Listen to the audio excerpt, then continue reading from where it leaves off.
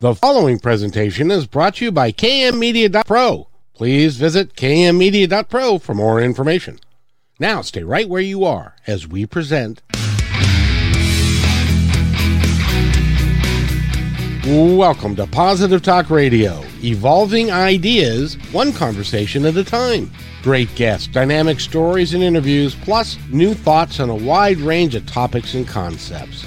I hope that you'll hang with me, Kevin McDonald, my friends, and of course, you. As together we work to understand why we are all here and what we can do to make our world a better place for all of us. To be happy, be kind, and live in peace together. Yep, that's Positive Talk Radio.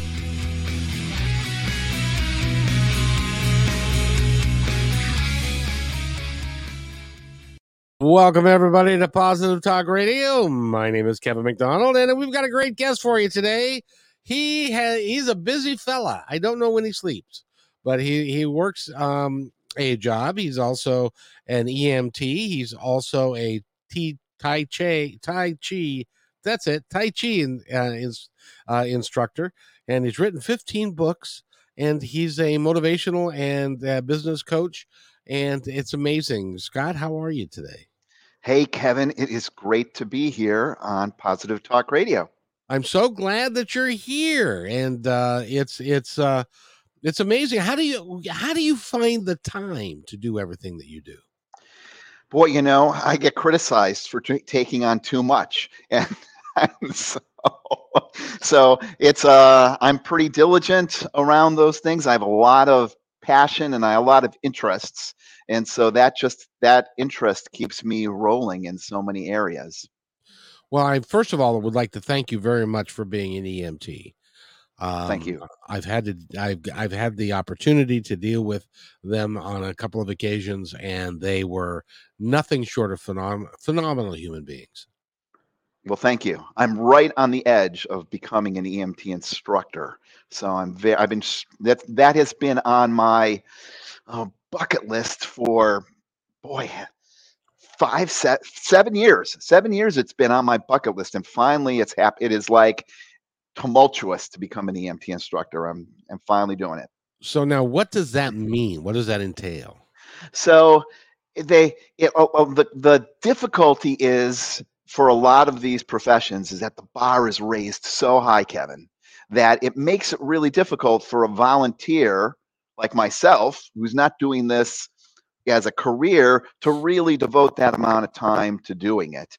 And so I'm also a firefighter. And so I took the circuitous route around because I could not get into any EMT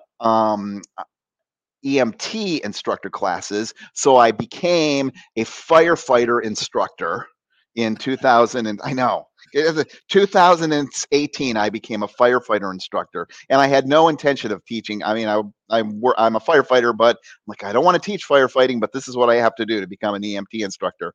And now finally they're offering this bridge course, and I signed up for it, and I was able to take it because I was a firefighter instructor. And they said, this is the almost horrific part.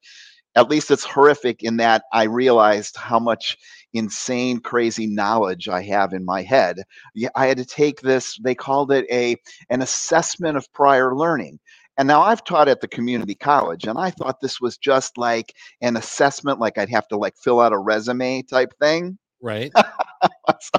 It was a 50-question test on education theory, different knowledge strategies, scaffolding, different ideologies and models for education. And I had to score 70 to be able to get in the class. And I thought I literally sat down at the computer, and I'm like, oh, it's going to take me 5 minutes to do this. Like an hour and a half later, I'm still taking this test. I'm like messing up on all the other things I needed to do for that day. But I got an 84. And then, my friends were like, well, of course, because you just got all this useless knowledge just floating around. I'm like, it's not totally useless because it just helped me pass this test today. So and you can't keep a good man down. And you took a circular route to it, but you got there. So there you are. I did. Determination. That's, and we all need some of that determination in order for us to really reach out and to become who we really are and who we Right, really right. like to be. And I wanted to talk to you a bit about that because you are a career coach and a business coach, That is and correct. you work in Baston. That's right, Yeah, Baston. Yeah, yeah. and you've got a saying here, which is "you're true as a myth." Explain True as a exactly. must. I went on a vacation once, and this person kept messing up my email, and she said, "Well, you're from New England. I thought it was true as a moose." I'm like, "What does that have to do with anything?" A moose. She said, True "It's New as a myth. England." Yeah, We were in. This person was in Florida, so like an extreme flatlander, like flat, flat, flat. And she yeah, was like, yeah. um, so when I started my business, Kevin, in 2006 and made the leap into coaching, I was looking for a name that I could use. And I wanted to have something that reflected people following their direction. And I used to be an Outward Bound instructor, and I know, there's a difference between true north and magnetic north. When Right. you go on a compass, you have to adjust it because wherever that ore deposit is and where you're at in the country, you have to make an adjustment so that, it's not pointing towards magnetic north, it's pointing towards true north. I was going to call it true north. And then I thought a little bit more. I thought a little bit more, and I thought, you know what, that's really arrogant because north is not the direction of every single person on the planet. And so I thought about it, did a little bit of reading, did a bit of little research, and I realized that every single one of the points on the compass, there's 360 of them, 360 degrees in a circle, Right. is called an azimuth. And so I'm like, that's the name of the business. People should follow their true azimuth, whatever direction that is, that really adjusts to the magnetic poles in their life, right? We all have magnetic poles from parents, from family, from religion, from politics, from our neighbors, and they can really disrupt our direction.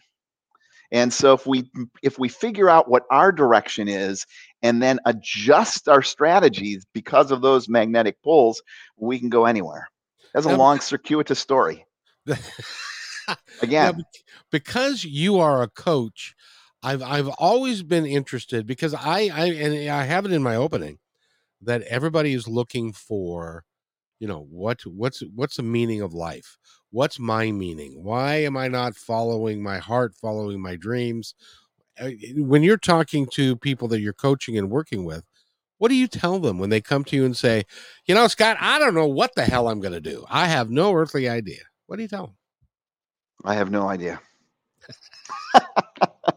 And actually, that is actually one of the core pieces that I use as a counseling technique is motivational interviewing. And one of the things in motivational interviewing is to not offer advice and that stuff, help people uncover it themselves.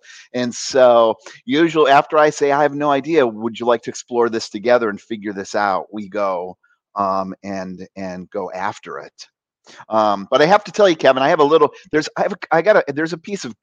I don't know if I'd call it guilt. Maybe I could call it guilt. There's a piece about coaching there's a piece that I discovered in my own evolution and growth, especially in Vipassana meditation, which have been on many, many courses, hundreds and hundreds of days I've spent in complete silence, 10 days at a time meditating.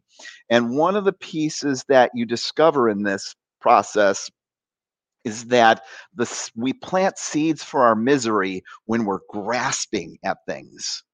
The tighter we try to hold on to something, that we don't get that thing and we're unhappy. We want to have this house and we're working on that when we don't get it and we're unhappy. Or the exact other piece that happens is we push away. We don't want this thing to happen and it happens and then we're unhappy. And so Vipassana talks a lot about equanimity.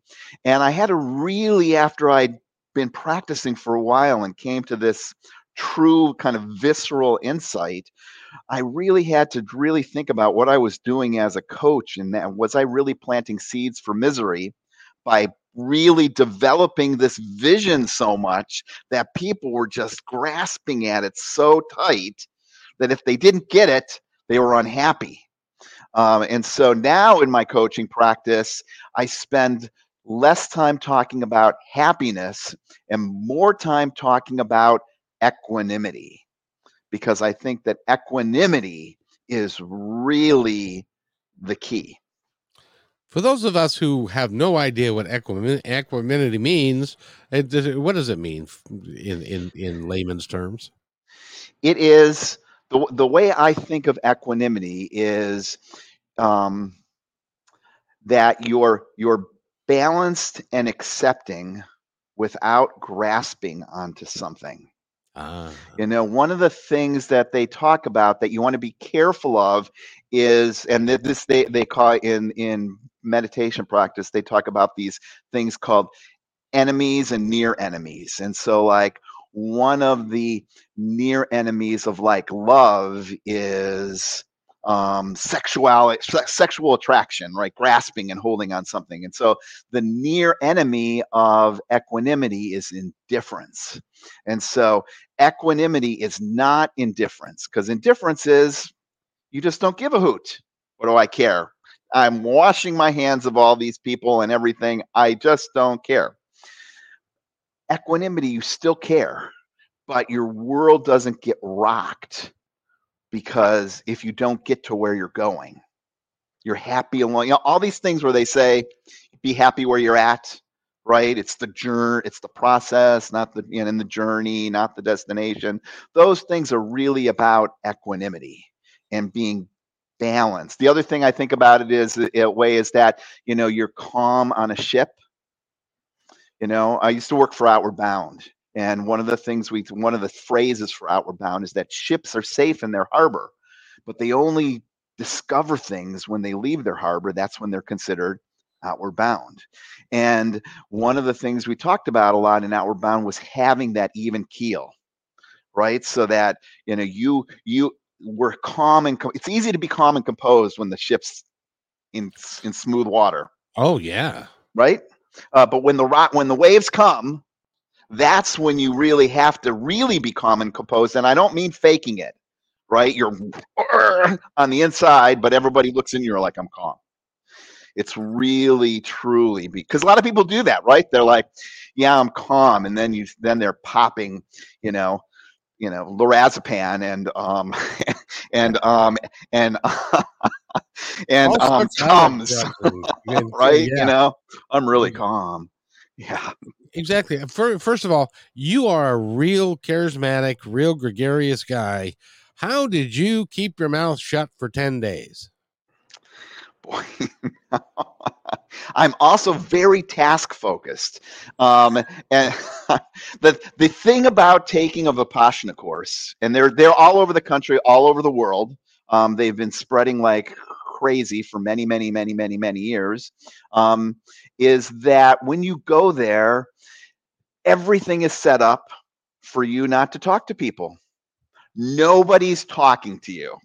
When you're walking down the hall, the other people are also being quiet and striving not to talk to you. When you go to dinner, people are like this, no one's even looking at each other when you go there.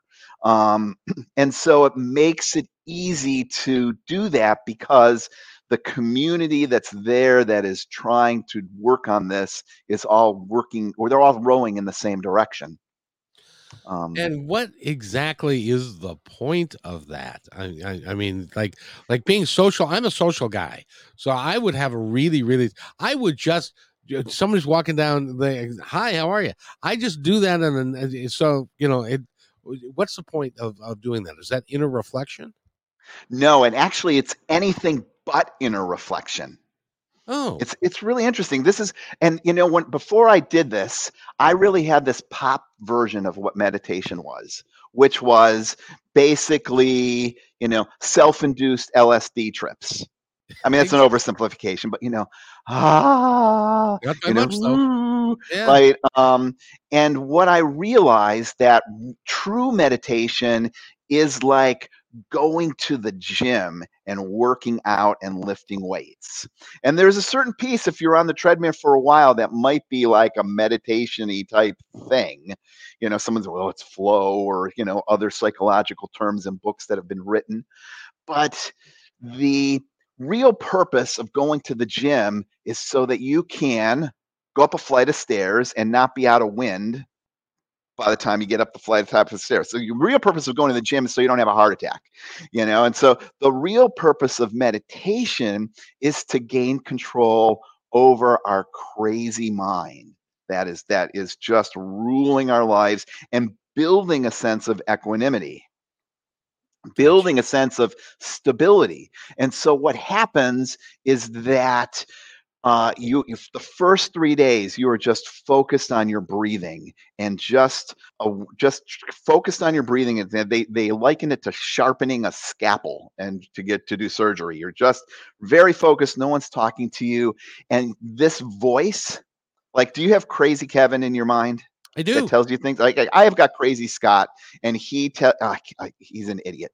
And I try not to listen to him, but he says all this crazy stuff all the time, that out of nowhere. And so what happens is that over a course of like 2 or 3 days, Crazy Scott got quieter and quieter and quieter. And because I wasn't talking to anybody, there was nothing for Crazy Scott to focus on.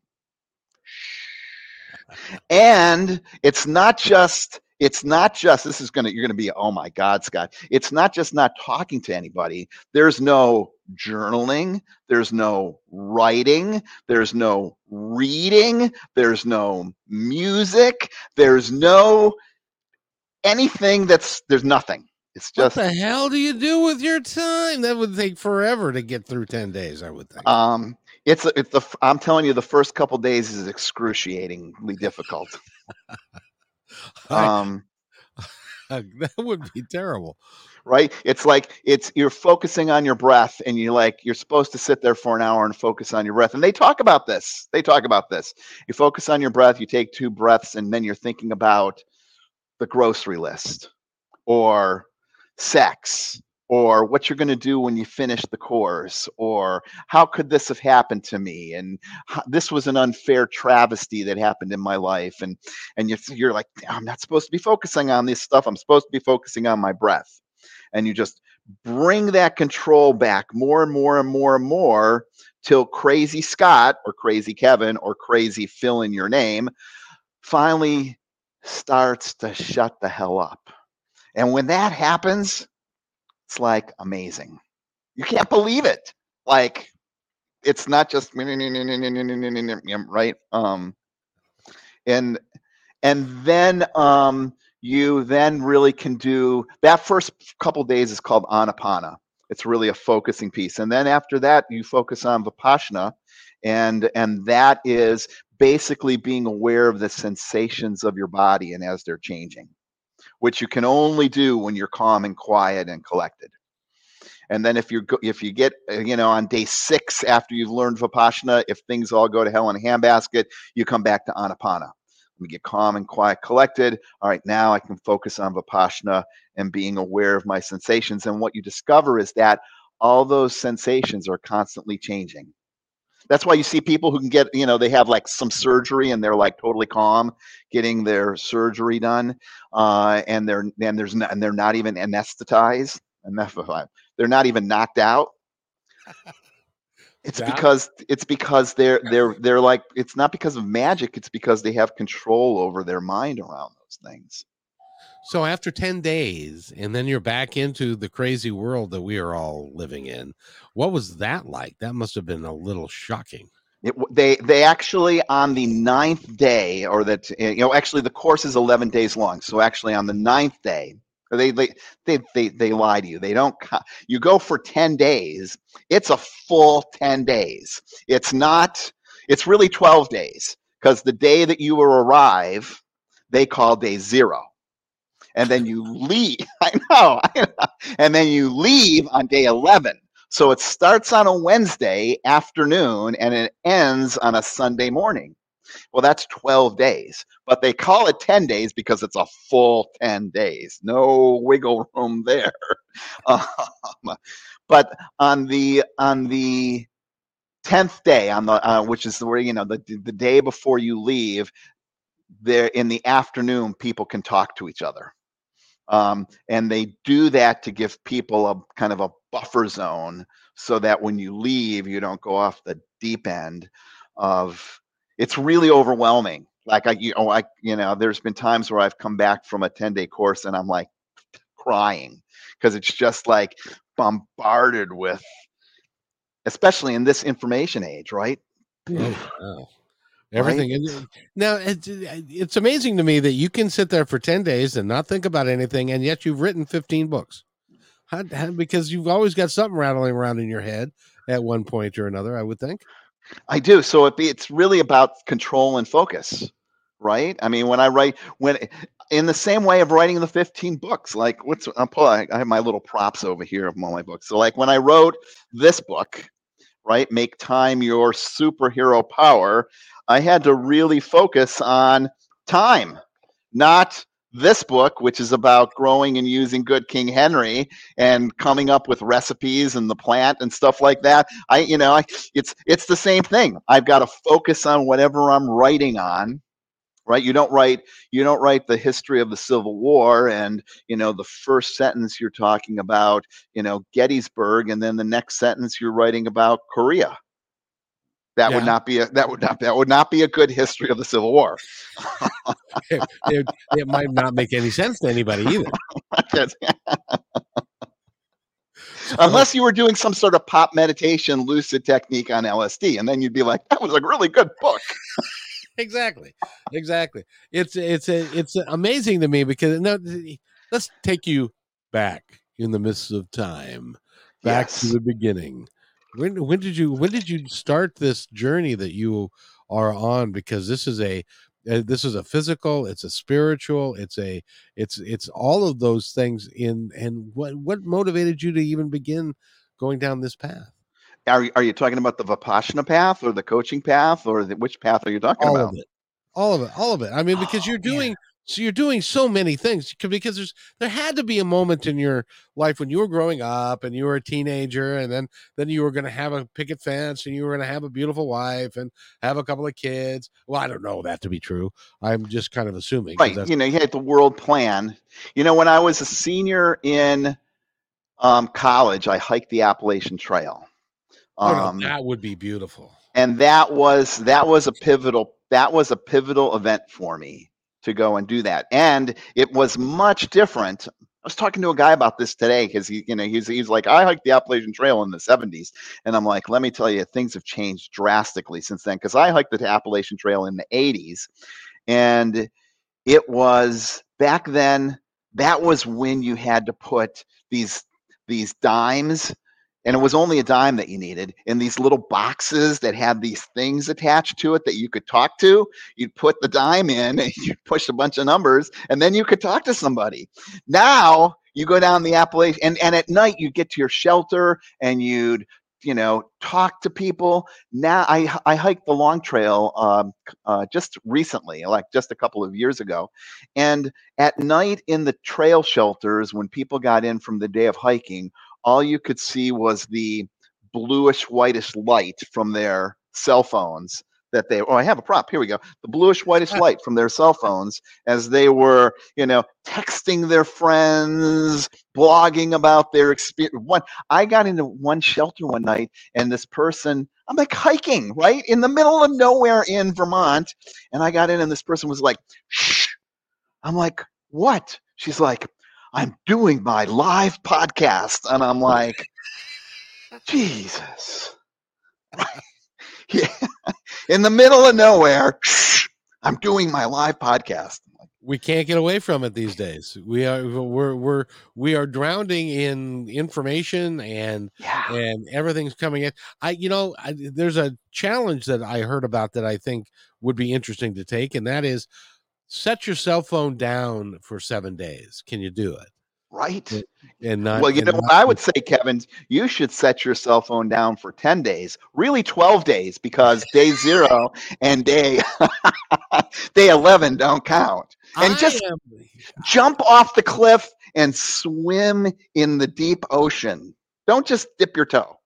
I am pretty sure that I would not be able to do that. I would think my mind I just don't think I could do that. But and not that it wouldn't be helpful, because it would really be, it would be helpful to get grounded. And that's what I think the cool thing about what you're talking about is getting grounded in yourself, not getting the highs, not getting the lows, just being even keel, and understand that this is a journey, and that you have had a hand in designing it. And so just relax and let it be. That's according to the gospel, according to Paul McCartney, of course. Right. Absolutely. Great movie, too. Yeah, indeed. But just let it be, let it flow, and understand that there's going to be ups, there's going to be downs, and life is going to life. As a matter of fact, day before yesterday, I was sitting in my favorite chair watching my favorite big screen TV, and then it looked like a Scottish tartan there for a second on the screen. So it Mm-hmm. had all kinds of different colors and stuff. And I Mm-hmm. said to myself, this isn't good. And then the next thing it went boop, Right. and the TV was gone. And then Right. it's like, so that's what the walls look like in this room. And then the TV's, and then the next day, my dryer blew up. And so I was, but those things happen. And Yeah. you know, Right. and there's always going to be something good down the road that is going to come from it. And your coaching business, and when you talk to people about how to excel in business and how to work, do you tell them to be more mindful, just to relax and let it be, kind of thing?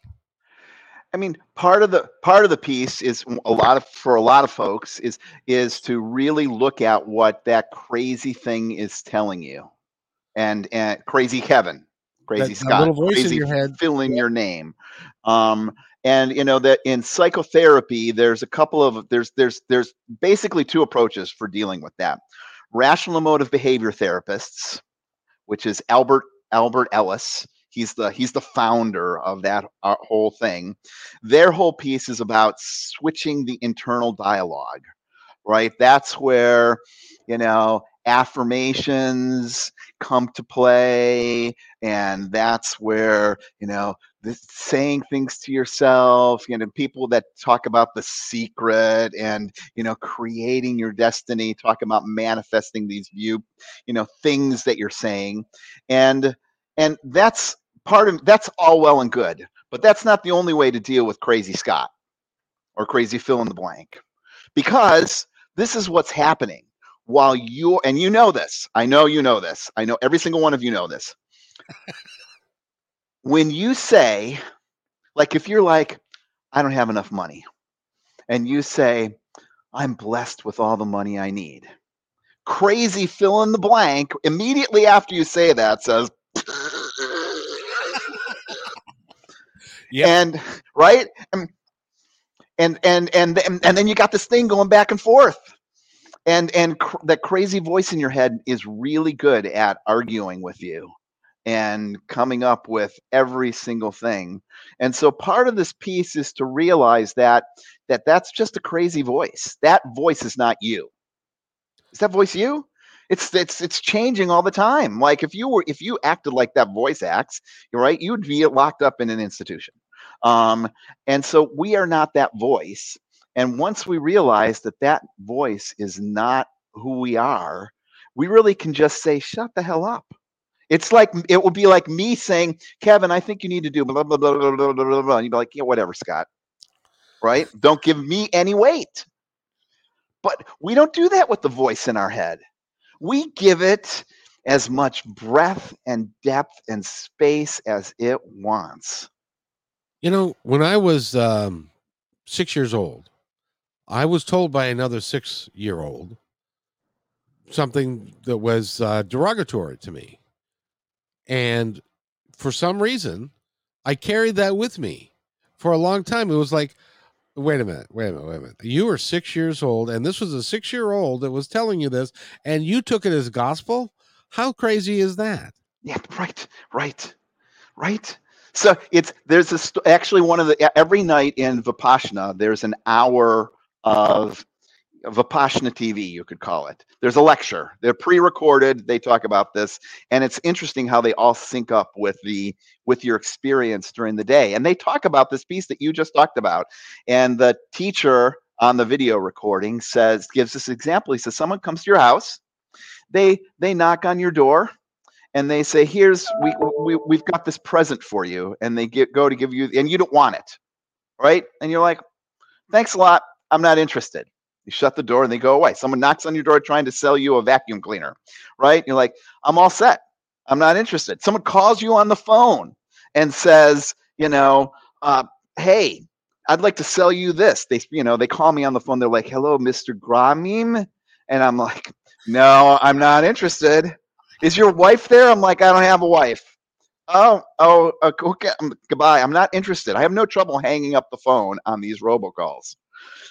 But crazy, whatever it is, some kid comes up and says something derogatory when you're 6. And what do? We're like, not only will I listen to that, but I'm going to embrace that, and it's going to float around in my mind for years.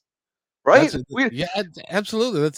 That becomes who I am. Right. Is what some stupid 6-year-old said to me when I was 6 years. It doesn't make any sense, right. But we take it as gospel. Right. And I want you folks to know that that's not who you are. Absolutely not. Not at all. You get to end. You were talking about affirmations and The Secret and all of that. It's like, a lot of folks will go, okay, I want to be rich. Where I don't see it. Where they're walking around with a pot of where's the money coming from? It's raining yet. I'm going to the mailbox and I'm going to find a check. It's like, I don't think that I think that the way affirmations work is that you set your intentions and then you work your hiney off to make that passion happen for you. Right. The most they'll do is they'll set your trajectory. It's kind of like back to that azimuthy thing we're talking about right here, right? You can have a map and you got your map and you have your destination of where you want to go. That's the intention. You can think about your intention till the cows come in, and you can even look at pictures of your final destination. You can set up a prayer room and a vision board and light candles all for your destination and circumambulate around your destination and all this, light incense and all this other stuff. The only way to get to your destination is to get off your butt and walk there, following the map and avoiding the obstacles along the way. And that's what I call the 50,000-foot view. Absolutely. Which is we are in the forest and we get to see the tree that's in front of us, the tree that's behind us. And so we just need to relax and trust that we're walking in the right way, because if we are walking in the wrong way, it will become exceedingly apparent very quickly that we're on the wrong direction. And so we just move a little bit, and then we get back on the right direction, and then eventually we get to the meadow and the clearing and the river and the things that we want to, the place where we want to be. Right. I'm a firm believer in that, because I think that we have people on the other side that are helping us navigate through that, and so our job is to just be calm and to enjoy the journey. Right. The trouble is there's a lot of some days out there. Well, someday I'll start to walk. Not today. It's too cold. It's too hot. It's too windy. It's too rainy. It's interesting, Scott. I was doing a interview last week on KKNW, which is where you're going to be on tonight. Yay! And which I'm going to enjoy that thoroughly with you. And a lady gets on and she's talking to, I had a tarot card reader on. And she gets on and goes, I'm 70. I've on Social Security, and I make enough from Social Security that I can live, but I'm still working. And what I want to know is, if you look at the cards, I'm still working, but it's not really what I want to do. I would really like to follow my passion and to do this. And I thought to myself, you've got to be kidding. This person's 70 years old. You don't know when you're going to be walking your last day on earth. Don't No, wait. you do not. Why would you wait? Because of the fear, because you don't trust? It doesn't make any sense to me. Do it. Just do it. Maybe that's where they came up with that slogan for that shoe company. Maybe. Yeah, it's about living a life of no regrets, and not a life of. And I don't mean when I say no regrets, like, I've had sex with a million people, or I've done all this other crazy stuff, and I've lived this life of totally nihilistic craziness all over the place. It's the piece of saying, when you're on your deathbed, or when I'm on my deathbed, I am not going to say I wish I should have, coulda. If only. I'm not going to do that. And when the people that I care about, if they were to die tomorrow, I am not going to say, I wish I could have done this trip to see that. I had always wanted. No, no, no, no, no, no, no, no. I'm not going to live a life like that. Well, it's point. Well, I'll give you a great example. I don't know if you follow football at all, but there's a guy that is a sports analyst. His name Mm-hmm. is John Clayton, Mm-hmm. and he was called the Professor. He was on CNN or ESPN for like 20 years. Mm-hmm. He was in the Seattle market for a long time. Mm-hmm. He contributed in the morning and the afternoon of the particular radio station that I listen to 5 days a week, and he has his own show on Saturdays. Well, this last Tuesday, and he comes on at 4 o'clock, and he talks about the Seahawks and that kind of thing. And so we were talking about that, or he was talking about that, and they said, "Well, we know you're not feeling well, John, so we're going to let you go." So he said, "Yeah, I'm going to take tomorrow off," and so somebody else filled in for him tomorrow. And so this was Wednesday. He took Thursday off, and then I hear late on Friday that he died at 3 o'clock in the afternoon on Friday. You don't know when your last day is going to be, and so you really would be best served, I think, if you treated every day like it was going to be your last, and that you were going to do whatever it was in your heart to do that day. Do you concur? I would. Yes. I actually have another prop. Shameless. I got all my books sitting over here that I've written. Where it's like, As well, you should. I wrote a book about that. So here's the other book. Let's get that focused in the camera. Come as you are. Meditation and grief. Oh, that's a really good topic. So I was sitting on a meditation course, another 10-day meditation course, on December 11th, 2019. Right, we all know the pandemic just a month and a half later was exploding, and everything shut down. But the course finished on December 22nd, and that morning, my spouse, my husband of 31 years, burned alive in an automobile accident. Oh, I'm so sorry.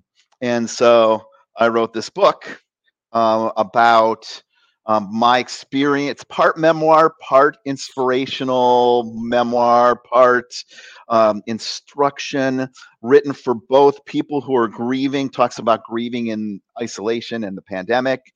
And I challenge a lot of the things in my books. I'm really challenging for folks. I really challenge how we appreciate grief, or how we approach grief. I appreciate grief. That was a slip. That was actually a good slip. I really appreciate the fact that I'm grief. So when you say I'm sorry, what I would say to you is I'm not sorry at all. Actually, a better response is, wow, congratulations. Okay, now you're going to have to explain that a little bit. Because really, when you see that, it's interesting. As a sidebar, this stupid DSM has now come up with this lengthy thing. It was an article in the New York Times. They've come up with complicated grief as people who are really grieving for a long time. And I can tell you, we are going to see those freaking awful commercials 5 years down the roads as, these drug companies are going to talk about people who have died in your life and you're grieving loss. Take a pill and you'll be happy. But that's another story. So Well, why would you say congratulations? Because the congratulations are that,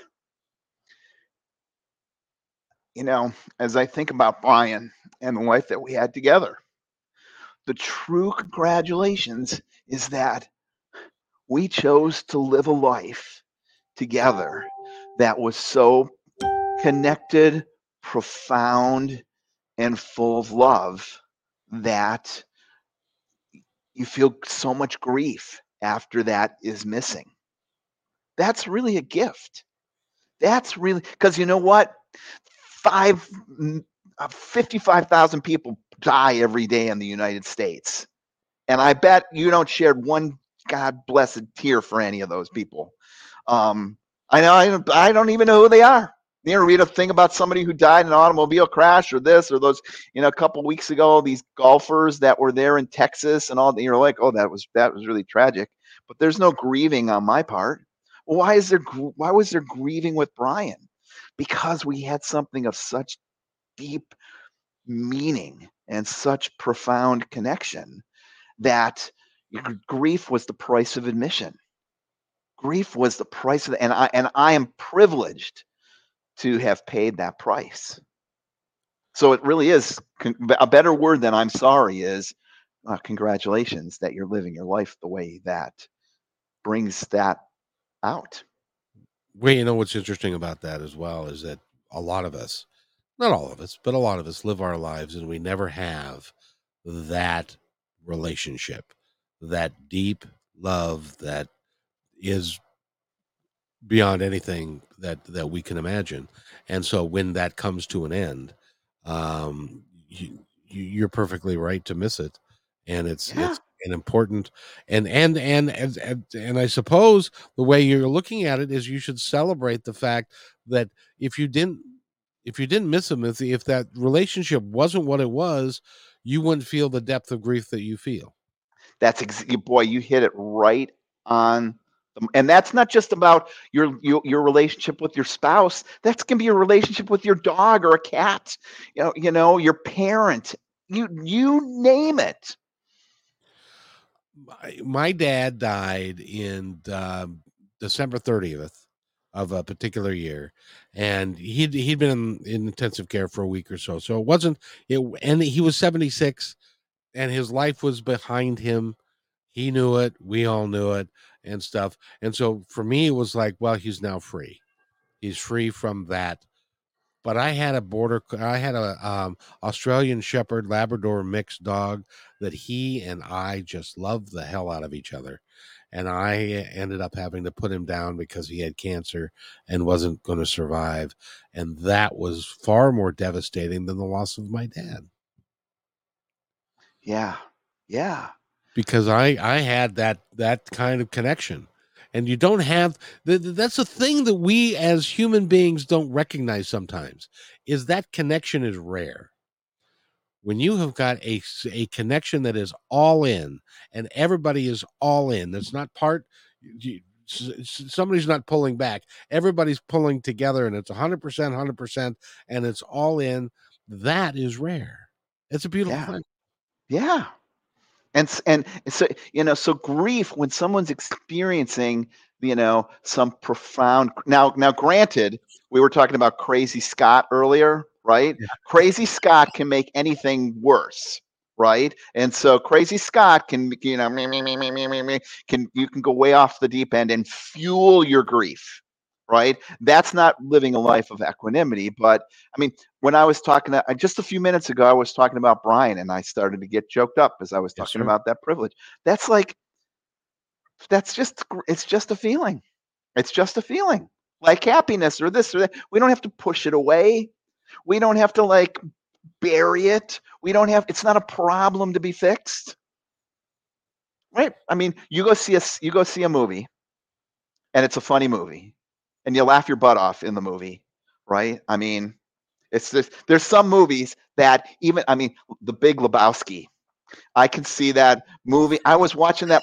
I was watching that movie the other night. I watched the whole Big Lebowski in like 30 minutes because I just skipped to the scenes that I was like, like the scene where he was smoking a joint driving down the road and then he spills it, the car goes all over the place and crap. I love that scene. So I fast forward to that. I'm like laughing like crazy. Now, and when I think about that now, I'm like, it's very funny. The same thing is true with a sad movie. You see a sad movie, you feel sad. You think about that sad movie afterwards. That's not a problem. You're just thinking about the sad movie and you shed a tear, you cry, you recollect, you share that. That's just part of our human existence. We're just so, this is that grasping thing that I told you about earlier that I struggle with. We're so focused on, we have to have happiness, right? We need happiness. That's the goal. I just want to be happy. But that's just one side of the coin. That's not even a coin. That's like, those little gambling cubes that's got like 600 sides to, or, they roll it and it's got whatever. It could be a zero or not. That's really it. And rambling. No, you're making perfect sense. And but you are. I'm making sense to you. I wonder if I'm making sense to you guys watching. I hope so. I have no doubt of that. I have no doubt. By the way, let's get your information out. If somebody wants to buy one of your books, go to your website. How do they get there? Oh, that's easy. It's my. You can see is my name showing up below here. So it's G Scott Graham without a period. Squishthemaltogether.com. And then you'll see all my books. You'll see this podcast when it comes out. I scrunched them all in the media section if I can embed it. I have links to my books. They're on Amazon. They're on Google Play. They are everywhere. You can get them in print. You can get them on Audible. You can get them shamelessly everywhere they could possibly be. Well, congratulations. And you're doing some great work in the world, and some of your titles, and to be honest with you, I haven't looked through all of your works because there's 15 of them, for heaven's sakes, and there are a broad range of different topics and thoughts and stuff, and you challenge people in each of the books, don't you? Yeah, I think it's really funny because when I was putting together my website and trying to figure out what's the name, it wanted to have some sort of tagline, right? And I was like, what is the combination? What are my books about? And I tell you, I thought I only had to think about it for 5 minutes, and I came up with modest diatribes, varied subjects, unique perspectives, and zero drivel. I posted it on Facebook, and a friend of mine replied and was like, "Zero drivel? Are you telling me there's absolutely no drivel in any of your books?" I'm like, and I replied with, "Just stomp out drivel." That's what I wanted. But what you're doing is really great, and you are working with folks and coaching folks and the EMT thing, and you're going to be teaching people to become EMTs and stuff. I think what you're doing is just awesome. Yeah, and you have a full life. Thank you. Yeah, and it's a piece of service, and I get a lot back from that. It's very selfish. You were talked about being that I teach Tai Chi, and I teach Tai Chi to the elderly. And then they're like in their 60s, 70s, 80s, and I mean, we're in Vermont, where I'm doing this with the pandemic, and with the pandemic, we have been meeting outside at a little park, and these. I tell you, I missed one. I never let that happen again. I missed one. I'm like, it's freaking raining cats and dogs. I'm not going. We're not doing it. I showed up like the next week. They're like, where were you? I'm like, I did. This one woman looked at me. She's like, 78. I'm like, I didn't think you'd be here. She said, what do I look like? I'm made of sugar? And I'm like, I guess not. I'm coming. And I mean, we've met when it's been like 2 degrees out. Tai Chi is done on this, you have to have space to be able to do this. And it snows in New England. And so we're at this park and they're shoveling out spots in the park, these geriatrics, to do Tai Chi in. I'm like, I'm gonna be here to teach you guys. As long as you keep coming, I'm coming. I mean, they're like the most inspirational people in my life. And I just want to share that when you talk about elderly and you say 60s, 70s, and 80s, could you now say 70s, 80s, and 90s? Okay, I could do that. I'm on the verge of 60, so I'm there too. I got you beat. I'm now. By the way, when you before you turn 65. Every mother and his brother is going to try and sell you insurance before you get to 65. It's like I am getting phone calls. Well, then after you're 65, Kevin, there's no return on me. It's a loss. That's true. I had a call just the other day. It was from a guy. Hi, I'd like to talk to you about your end of life care. And it's like, first of all, why don't you go back to your own country? No, I didn't say that. But it's like, wait a minute. You want to talk to me about me being dead? Thank you. I don't think I want to talk to you. And so, they're like, oh, we got to talk about the end of life stuff, And it's like, you just leave me alone. I'm going to, when I go is when I go. And my kids will, they'll be sad for a couple of moments. And then they will go on, and then that's just how it goes. Yeah, absolutely. So absolutely. And I really like the way that you frame life, because you do it in a real positive, happy, accepting way, and you are interested in helping elderly people. You're helping people that have been in a car accident, or he's sitting there at home and he's having chest pains and he's scared that he's going to pass away at a moment, and then you're there to help him and do that and stuff. That really is, you're a good man. You're a good man. Thank you. And I look forward to working with you more, because I need good people in my life that can also go on the radio and can talk to somebody that's in the audience, and perhaps give them what was that? Oh, it's got wait, another. No. I just wanted to be. We have all these books to talk about. and we will. So, Scott, I got to tell you, you have been awesome, and I'm so glad that I shouldn't say this, but I'm going to say it anyway. But I had a cancellation on my afternoon show that I do, and I'm very glad that you are here, so that you agreed to do that. I am. I'm very psyched. Talk to Seattle tonight. Yes, and the 14th largest media market in the country, and you get to talk to all the folks that are out and about, and it's drive time in Seattle, so it'll be fun, and I'm looking forward to it. And that interview is going to be awesome. So if you're around, and go to 1150 KKNW.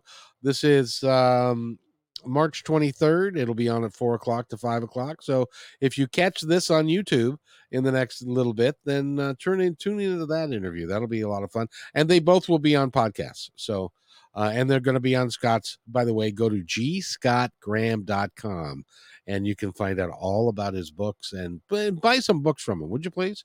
They could be very helpful to you. I think. Help me buy some warm clothes to wear when I'm out there doing Tai Chi with these 70, 80, and 90-year-olds, the elderly. Is that better, Kevin? Perfect. That's yes.